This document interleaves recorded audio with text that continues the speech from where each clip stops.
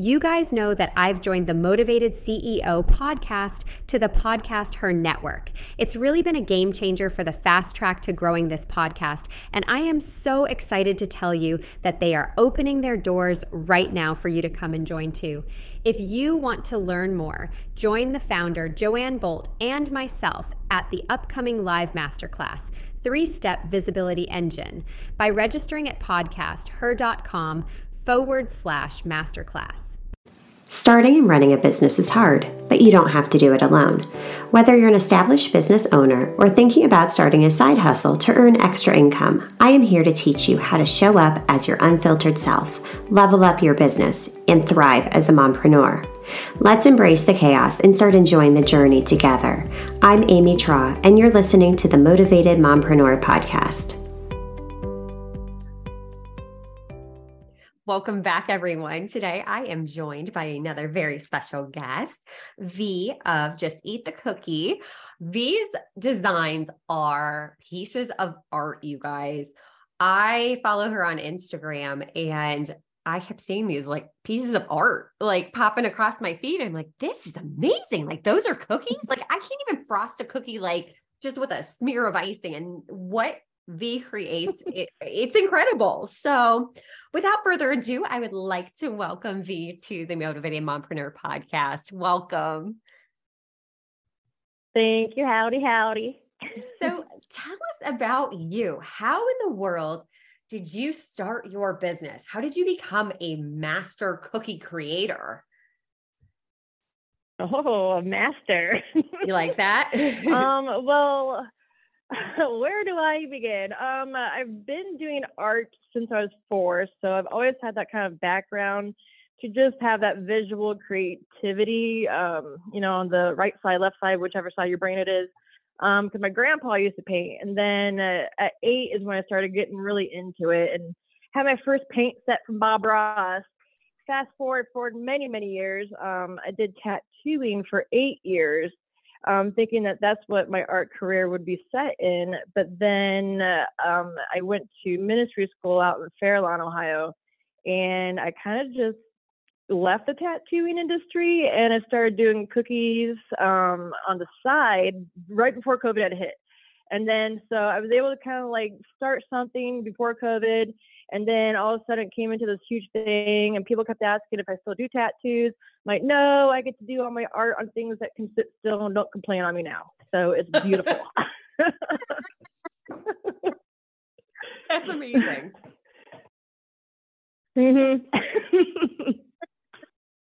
That's just pretty much it. I mean, it's pretty, I know it's like simple and basic, but that's how I got here. That's okay. But that's incredible. Like, who would have thought, going from tattooing to making cookies, like, it's not a trajectory you would think of that a business would take, but not at all. But at the same time, it makes sense. You do have to be so creative, and no wonder you can create these intricate pieces of art. I mean, I literally can't draw a stick figure. It's bad. And to be able to, use a needle on someone's skin and then be able to use your artistic ability to make these cookies is just, that's a gift, girlfriend. Holy moly. Well, I appreciate it. But it's also interesting, like with the tattoo world, because sometimes you're using like a transfer paper for your design and then you just, basically trace that on the skin with your tattoo machine.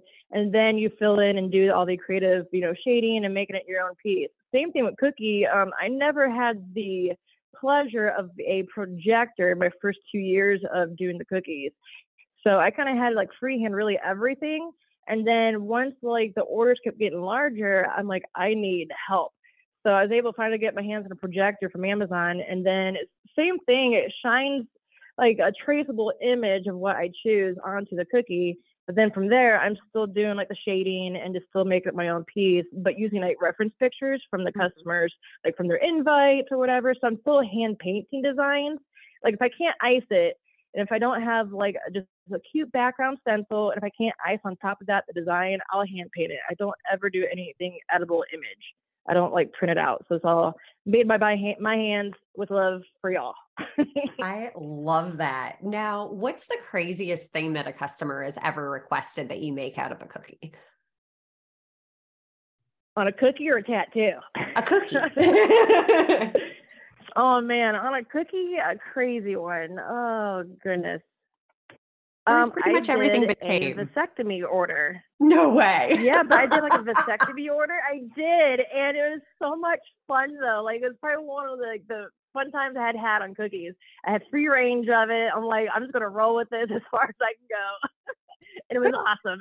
And you could actually find that on my Instagram page, but it's censored. So you just got to kind of flip through it. But, that just goes to show basically if a customer has a dream, you can really create it. Yep. Cookies are like, there's options are endless on cookies. Definitely. Now, as an entrepreneur, what is one of the biggest challenges you face in your business and growing your business? Yeah.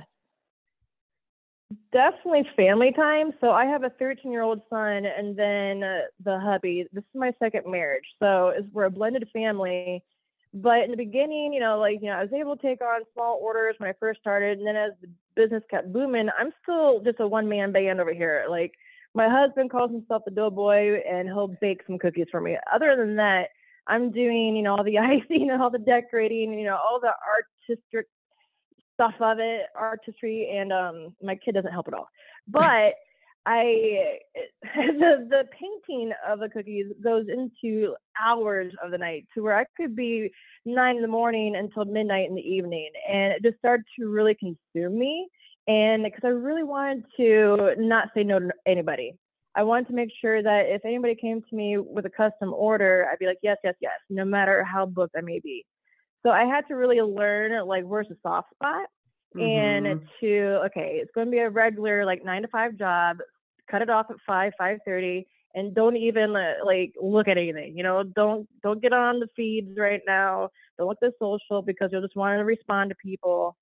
And I still do respond to you guys on my social, but I just had to pull back a little bit, and to not take in as many custom.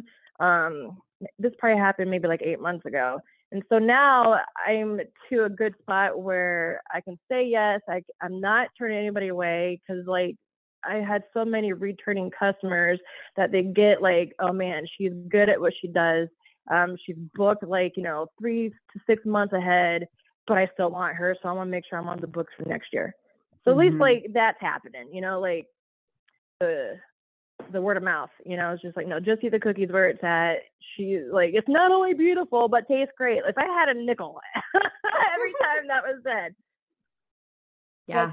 So I found the balance. I'm still saying yes to everybody, and I'm still doing custom. I'm in the stores now selling cookies out here in Wadsworth. I'm in Medina County.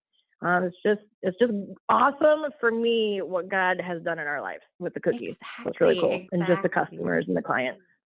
That's amazing. But I love how you said, you had to set those boundaries. You had to be intentional with your time because you were working 24/7. And I don't think that's why any of us go into business, but so many of us have found ourselves in, myself included.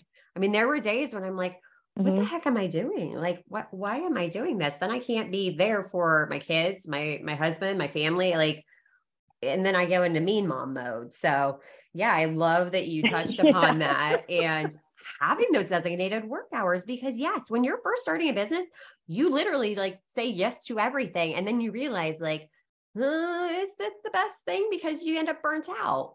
But you take that step back and you set those boundaries and it's like, okay, I have a little bit more control because, let's face it, in life, we have no control. And especially with having kids, you never know what curveballs are going to come flying at you any given day. And exactly. Every time I think I kind of have it together, like something else happens and I'm just like, well, we're just learning to roll with it.